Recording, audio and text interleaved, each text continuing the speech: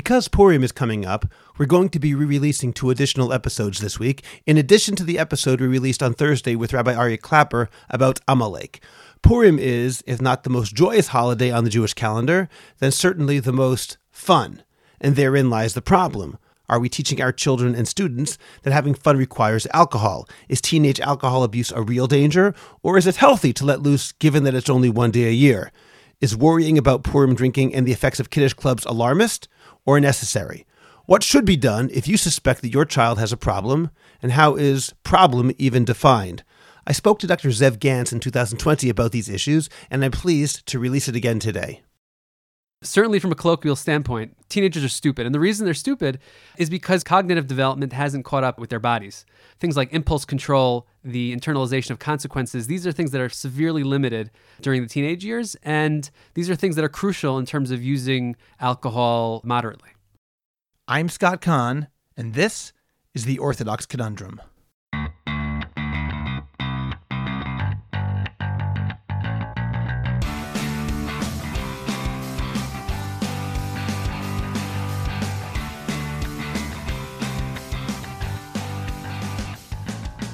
This is the Orthodox Conundrum on JewishCoffeehouse.com. I'm Scott Kahn. The holiday of Purim is coming up very soon. I think that a lot of us would call it, if not the happiest day on the Jewish calendar, then the most fun holiday that we have. Chazal discussed the idea of ad lo yada, the apparent requirement to become drunk until one does not know the difference between cursed is Haman and blessed is Mordechai. Regardless of the meaning of this halacha, and remember, even assuming it is the law isn't to reach the level where Haman and Mordechai are indistinguishable, but rather where the concepts of cursing evil and blessing good are the same. Nonetheless, much of the religious world, particularly among those with yeshiva backgrounds, look at this as an opportunity to get, frankly, completely plastered and wasted. And teachers and even parents have been known to encourage their students and kids to indulge as well. Are we putting ourselves, our students, our children in danger? Lest anyone think that I'm pointing fingers, let me make it very clear that I'm no innocent. For 11 years, I was the co-rosh yeshiva of a post-high school yeshiva in Israel, and before that, I was a teacher in a different yeshiva. During all that time, I certainly presided over plenty of Purim excess. While as the years passed, I began to get a bit disgusted by the excessive drinking, I considered that more a function of my getting older, rather than a realization that perhaps this was not Darka Shel Torah, the proper Torah approach. However, in recent years, I've realized that the common emphasis on Purim drinking, and let's face it, even casual drunkenness that occurs on Shabbatot and other Chagim, is likely far more damaging than we want to acknowledge. Is alcoholism, alcohol abuse, excessive drinking a problem in the Orthodox world, on Purim or any other time? To find out more, I spoke with my friend, Dr. Zev Gantz. I first met Zev when we coached our sons in Little League together 4 years ago, but today I'm speaking to him in his role as a therapist. And we'll get to that conversation momentarily. First, let me remind you to share this podcast, rate the Orthodox Conundrum, and write a review on Apple Podcasts, and let us know what you think on the Orthodox Conundrum discussion group on Facebook. Check out JewishCoffeehouse.com for the Orthodox Conundrum and other great podcasts, and remember to subscribe to them on your favorite podcast provider. The Orthodox Conundrum is looking for sponsors, either to promote your business or organization, or in someone's honor or memory. If you want to reach thousands of listeners every single week, write to me at scott@jewishcoffeehouse.com. Thanks to all of our Patreon subscribers who have access to bonus Jewish Coffee House podcasts, merch, and more. You should join our Patreon team too. The link is in the description of this podcast. Finally, if you don't have a podcast, you're missing out on the best new way to reach hundreds and thousands of engaged listeners. But if you want to start a podcast, you need to make sure that it's really good, both in terms of content and production values, so that you will be noticed among all the other podcasting options out there. If you have opinions that you want to share with a large group of people, or a growing business that's looking for a great new marketing tool, or an organization that's looking to reach hundreds and thousands of captivated listeners, you should have a podcast and one that is of the highest quality, and we can help you make that happen. Contact me at scott@jewishcoffeehouse.com or go to jchpodcasts.com to learn how we can help you make a high-quality, effective, and entertaining podcast. Dr. Zev Gantz earned a master's degree from the Wurzweiler School of Social Work of Yeshiva University and a doctoral degree from the Smith College School for Social Work. He completed postgraduate training in individual and family therapy at the Family Institute of Neve Yerushalayim, with a focus on working with children, adolescents, and their families, as well as the treatment of child sexual abuse. He is also a certified practitioner of parent-child psychotherapy. Zev is currently a clinical supervisor, instructor, and founding director of research at the Family Institute of Neve Yerushalayim. He's a therapist and instructor at Machon Shiluv, and he maintains a private practice in Ramat Beit Shemesh and Jerusalem. Dr. Zev Gantz, thank you so much for joining me today on the Orthodox Conundrum. It's my pleasure. I mean, I actually wanted to be on the baseball podcast, but this one will do. There's still time. Zev, I know you're not a sociologist, so this might not be a question you're comfortable answering, but I'm going to throw it out anyway. Sure. Do you think that there's a problem of excessive alcohol consumption among teenagers in particular in the Orthodox world?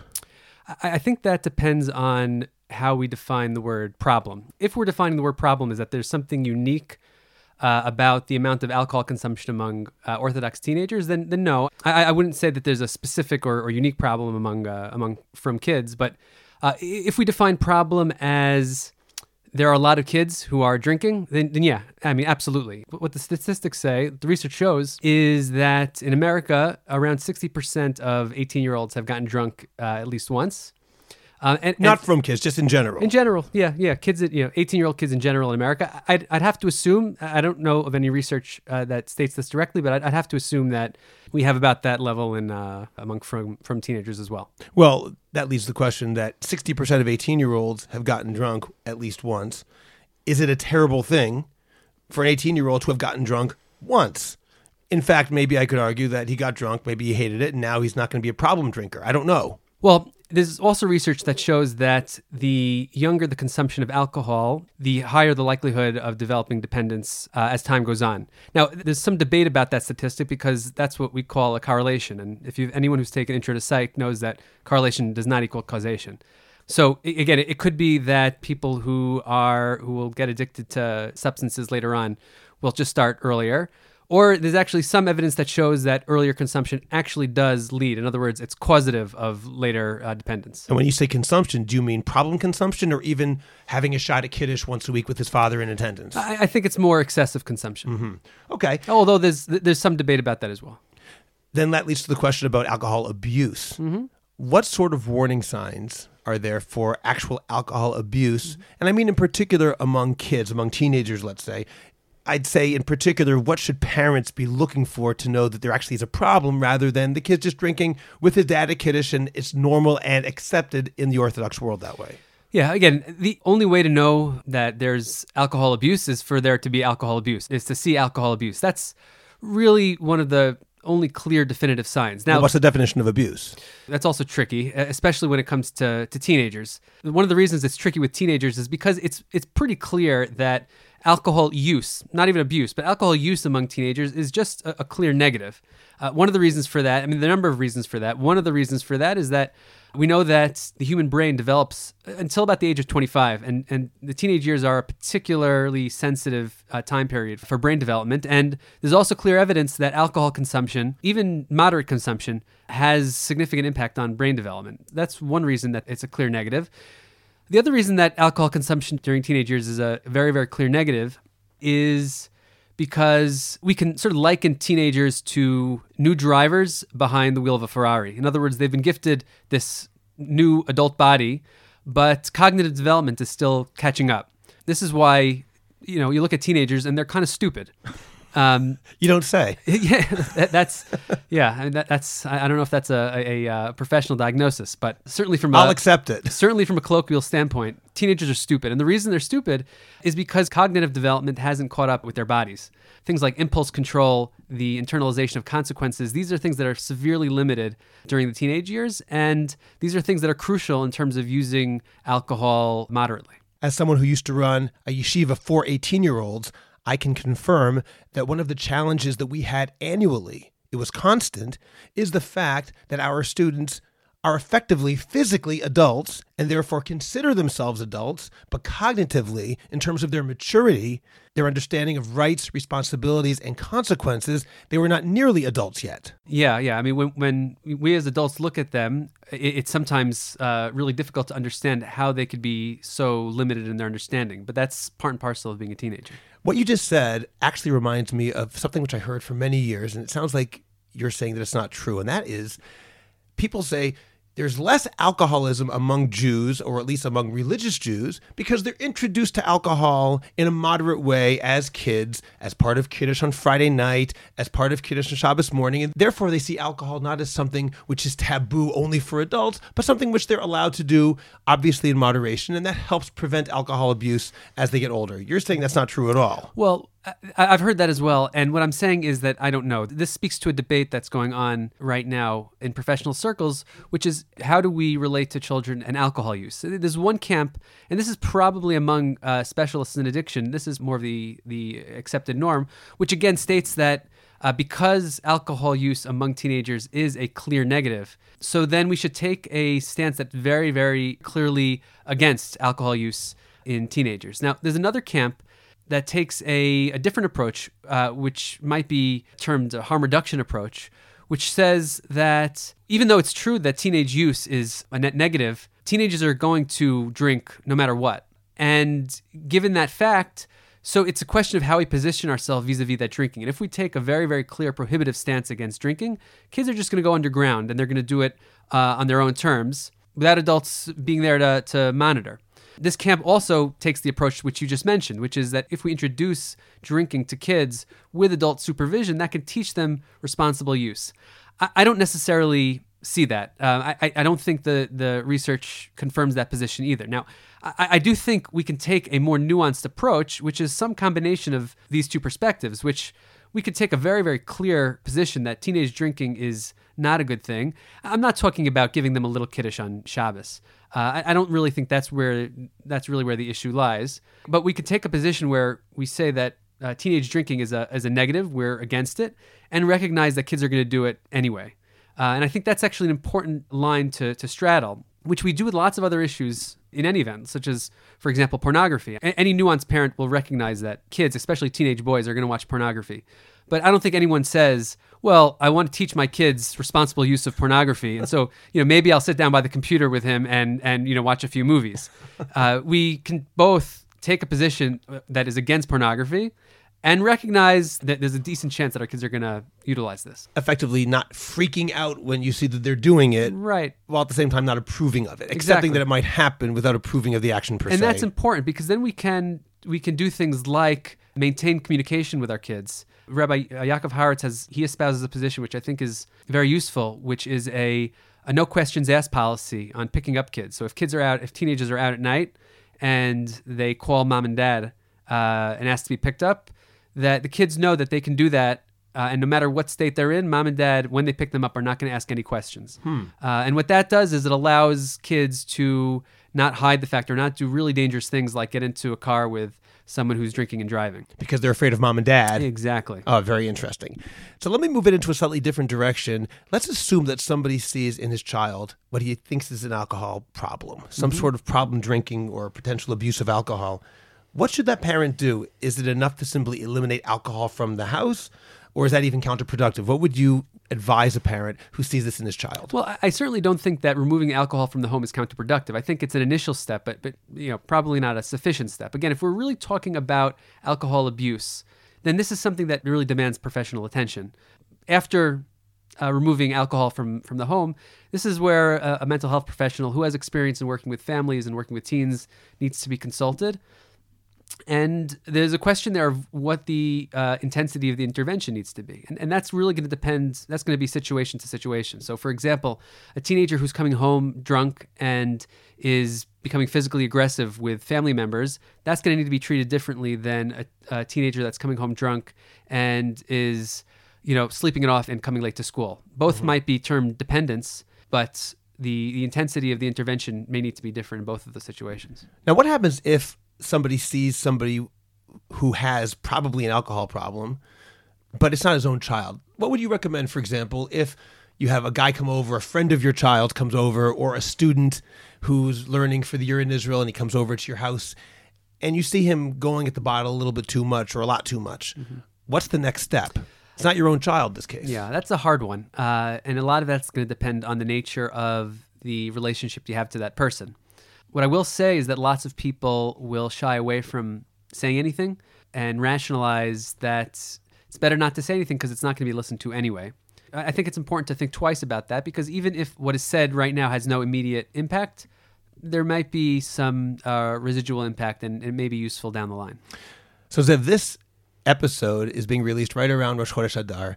We're getting into the Purim spirit with all the various implications of that term. Yes. Purim drinking, ad lo yada. Does that send the wrong message? Well, let me start with this. I think that most kids who drink on Purim will not become addicted. They may get drunk, and that's probably not the best thing in the world, but it is what it is. But yeah, I do think there is some risk in Purim, especially how it's treated by some people and in some circles. What do you mean by that? Well, specifically what I mean is I think that to the extent that Purim is treated as the time of the year where you can really let loose, and this is the time of the year that we have fun, this is the pinnacle, getting drunk is sort of the pinnacle of our year, then it does send a certain message about drinking. And I do think that message certainly can be internalized. You mean, in other words, the ultimate fun day is also the big drinking day? Right, exactly. Listen, I think that we also have to be aware that there are going to be a subset of people in general, and kids, and also kids, who are at risk for addiction. Now, how do we deal with that other than going completely dry? I'm not sure, but it is something to really be sensitive to, that there's going to be a segment of the population here who we're really putting at risk with all the available alcohol. I think we also have to look at how we experience or we give messages about the place of fun and excitement throughout the year. If Purim is seen as the only time of the year where we're allowed to have fun, I think I'm speaking specifically about yeshivas. So if that's the only time that fun is allowed, or fun is idealized, or fun is espoused, then inevitably we can't get around the fact that that's going to be associated with drinking, and fun is going to be fun, excitement. That there's going to be a connection made between fun and drinking.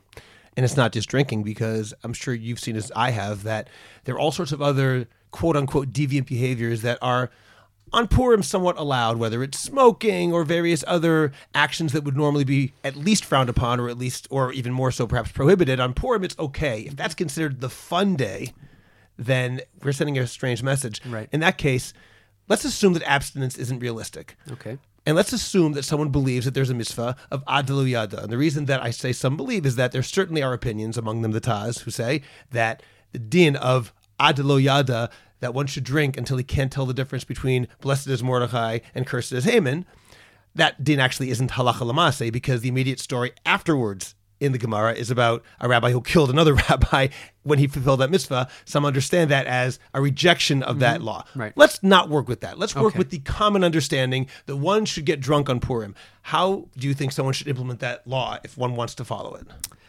Again, this goes a little bit above my pay grade, so I might punt on this question because I think we're straying into the realm of halacha.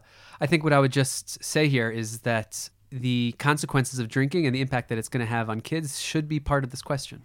In that case, in yeshivot, Purim is a time, as you already said, and as is self-evident, people get absolutely plastered. It's not even that they have a little bit to drink or even a lot to drink. There often is excessive drinking. From my own experience, it can get pretty disgusting. Mm-hmm. And I don't pretend that when I ran a yeshiva, I was exempt from this or I did differently.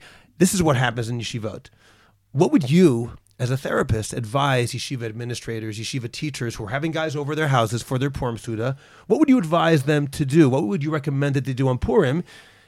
Let's assume the answer again is that abstinence isn't realistic, that the kids won't accept that. Not that you have to listen to the kids, but let's play the game of reality over here. What should somebody do? Well, I think before we skip over abstinence, I think that you're right. I don't think kids will listen to that, and kids are going to get drunk. That doesn't necessarily mean that the yeshiva has to take part in the dispersal of alcohol. And I certainly don't know that means it has to be encouraged. If we go with the assumption, then what I would say is that I do believe it's the responsibility of the yeshiva to educate kids about alcohol.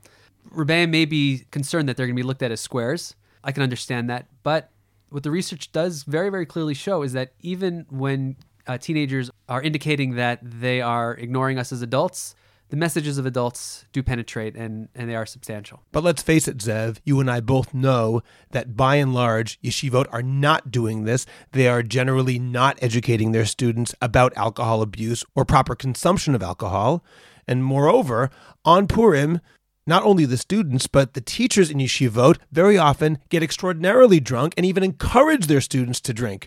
Are the yeshivot thereby abdicating their responsibility? I think that yeshivas certainly have a responsibility to ensure kids' safety, and I think part of that, in the same way that there's a tremendous amount of time spent on educating kids about Purim in general, there should be some time spent speaking to kids, if not educating them about responsible drinking.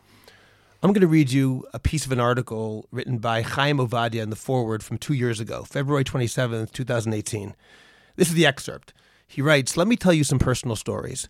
I grew up in the core of Haredi Jerusalem among Sephardic Chachamim and Hasidic Jews, followers of the Rebbe of Belz and the Rebbe of Ger, who both lived in my neighborhood. On Purim, you could see 7-year-old boys smoking and teenagers holding drinks. When I was in yeshiva, I've experienced it myself at the Seudah at my rabbi's house, as the rabbis and fellow students encouraged me to keep drinking. I look back at that scene with horror, but back then it felt good. I felt giddy and funny, the center of attention, and as a friend told me the next day, when I woke up in my bed in my dorm, I spoke for hours, threw up at the rabbi's house during prayers, and passed out. I decided to never again fall in that trap. But it happened one more time. Years later, when I was married with children, we were invited to a Seudah with a friend who was a seasoned drinker. He passed away at a young age of liver complications. He dragged me into some kind of a drinking match, and by the evening I behaved in a way that endangered my life. The next day, I promised my distraught wife, who had to take care of 2 babies and a third grown-up one, that this will never happen again. And thank God I have kept my word, and I rarely drink at all. But the story which should really worry all of us is that of a classmate of my son in Yeshiva Chaim Berlin in Brooklyn. That teenager was drinking on Purim night at the yeshiva, even though the mitzvah to drink is only during the day, in a party attended and supported by the rabbis and the staff, when he decided to slit his wrists. Luckily, Hatzalah of Flatbush is located just around the corner from the yeshiva, and the boy was saved, but this could have ended terribly. You know, Zev, I think a lot of people listening to this podcast right now will say that this person writing the article is simply alarmist, that what he describes as endangering his life, someone slitting his wrists, come on. 99.9% of the time, nothing like that or even close to that is going to take place, and by prohibiting drinking at all, which is certainly his implication, I believe, then you're simply ruining Purim for the kids who are not going to do this. What's your feeling about that? Well, it's certainly not 99.9% of the time things go well. I don't know what the statistic is, but it's not anywhere close to that. I think what was interesting about the excerpt that you quoted was that the author mentioned that he felt funny and loose in social situations. That is a classic pathway of addiction. This is well documented that kids, especially shy kids, who have always felt high levels of social anxiety, they take a couple of drinks, they go to a party, and they suddenly are transformed into something that they never were before. And everybody likes it. Everyone likes it. And this is a very, very classic pathway to addiction. Now, this author took an opposite path where he became frightened of what happened to him, and he swore off alcohol, but it could have just as easily gone the other way. As I said before, Zev, earlier in this podcast, you're not a sociologist, you're a therapist, and it could be that what I'm about to ask doesn't fit under the rubric of your area of expertise. Nonetheless, I want to ask about drinking in the adult Jewish world. We know about kiddush clubs that exist in many synagogues. People go out during the Haftarah to drink. Now let's leave aside the halachic question of leaving shul during the Haftarah or of coming back from Musaf when they're tipsy. That's a different question. But what's your opinion about the propriety of kiddush clubs for adults? We're not talking about kids now. We're talking about adults, although it will have an effect on the way kids see things. Well, I'll leave aside the question of propriety. I guess I'll go to the question of what the impact might be on kids. A lot of this goes to the question of modeling. Modeling is a theory proposed by a social psychologist named Albert Bandura. Back in the 60s, he was running studies, which also, if anyone who took Intro to Psych probably learned about this as well. And in these studies, these were really interesting studies where he brought kids, he got them upset, he brought them into a room with lots of great toys, and he said, sorry, you can't play with these toys. These are toys for other kids. So he got them upset. Agav, social psychologists, the studies that were run back in the 60s and 70s were just horrific. Cruelty abounded. Right. Yeah, it's not a joke. But he got them upset. Then he took them into a room where there was a control group which watched adults just playing with toys, and in the study group there were adults who smashed around a Bobo doll with a bat. In other words, the kids were exposed to watching adults engage in violent behavior. They then introduced the kids into the room with the Bobo doll, and what he found was that the kids who had seen the adults smashing the Bobo doll with the bat were much more likely to engage in aggressive behavior with the Bobo doll. This is a fairly intuitive concept called modeling, which means that children observe their surroundings and imitate what they see around them. I go into this because I think this is a fairly basic question when it comes to something like kiddish clubs. I think kiddish clubs are sending a very clear message, which is that alcohol is something not only to be used recreationally, but something to be idealized. I think at least what I've observed is that the culture around kiddish clubs very much is an idealizing one around whichever bottle or bottles are being used. And I do think that, and research does show that kids pick up on these messages. It begs the question, is this really what we want to be teaching our kids? Do we want to be teaching our kids that alcohol is not just something that can be enjoyed with regulation and moderation, but is an ideal and something to be lionized? Zev, do you think that drinking itself is something that leads towards harder drugs? Mm-hmm. Okay. Or is it something which can prevent people from using harder drugs because they already have their outlet to go crazy? This is the classic gateway drug question. And this is alcohol and marijuana are typically established or looked at as gateway drugs. I'm skeptical of the idea of gateway drugs. In other words, when we usually think of a gateway drug, we usually think that this is something that leads. In other words, that there's a causative relationship between this drug, say marijuana or alcohol, and harder drugs like cocaine or heroin. In other words, taking these drugs will cause one to move to the harder drugs because of the desire to get a stronger and stronger high. Right. And the truth of the matter is, I don't know that that's true. It could be, but again, this goes back to correlation, not equaling causation. In other words, it's inevitably people who eventually end up with harder drugs are going to start with these lighter drugs. They're going to start with alcohol and or marijuana. And so it's not necessarily clear that this leads to harder use, but people who end up with harder drugs will inevitably start with these. Even if we do say that alcohol may not be a gateway drug, I think we could still state, and it's important that it be restated, that this doesn't mean that alcohol is a good thing, especially for teenagers. And that I think is where we start. We don't need to get to the place where it is a gateway drug, it's not a gateway drug, whatever the case may be. Alcohol is enough of a negative for teenagers where we can say that it's worth it to keep a distance. Even without all the other possible consequences. Even without all the other consequences. So Zev, this has been so enlightening, and I hope our listeners take it seriously. I'm sure there are plenty of people who are listening with a lot of skepticism and perhaps even rolling their eyes, but seeing what goes on in Purim in so many places, it can sometimes be, apart from disgusting, something which is troubling and at times illegal, and certainly a problematic entryway into what drinking is supposed to be and what fun is supposed to be. So before we end, what advice would you give to a parent or adult who is confronted with underage drinking?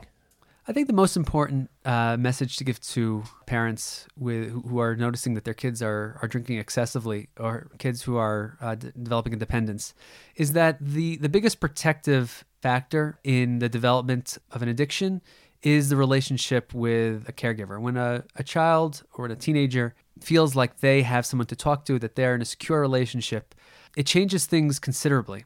And the fact that teenagers are engaging in this behavior makes it a real challenge to keep a positive relationship with kids. But that's really the most important function that a parent can play. And I think this starts even hopefully before a teenager gets there. In other words, if the infrastructure of an open relationship, a relationship where anything can be communicated, where there's constant contact, constant care between a parent and a child, if that infrastructure is there, then what happens, chas v'shalom, if the child does get to a place where there's some substance dependence, things will be drastically different than if there's not. And before you cited Rabbi Yaakov Horowitz, who actually was a guest on this podcast a couple of months ago, when Rabbi Horowitz said that a parent, when picking up his child at night, if the child calls him, there should be a policy of, I'm not going to ask any questions. How do you integrate that with the fact that a parent obviously has to sometimes ask some questions about what's going on? This doesn't mean that there's no rules. And we have to make the differentiation between very, very clear rules of the house. Those are essential. Those need to be discussed between parents. Those need to be set and consistent. And the underlying relationship, which even within those rules can still be positive and loving. So open communication, once again, is the answer. Who knew? Who knew? Dr. Zev Gans, thank you so much for joining me today on the Orthodox Conundrum. I appreciate it. It's really my pleasure. Subscribe to the Orthodox Conundrum on Apple Podcasts, Google Podcasts, Spotify, Stitcher, or anywhere else you get your podcasts. Please visit jewishcoffeehouse.com for other episodes of the Orthodox Conundrum, as well as many other great podcasts, including Intimate Judaism, The Maimonides Minute, Chochmat Nashim, The Francisca Show, and Let My People Eat. I'd appreciate it if you go to Apple Podcasts and rate and review the Orthodox Conundrum. It takes literally 2 minutes. It's just giving a certain number of stars and writing 1 or 2 sentences. Please like the Orthodox Conundrum podcast on Facebook and join our growing Facebook group, the Orthodox Conundrum Discussion Group, where you can feel free to discuss issues in Orthodoxy in an honest and friendly environment.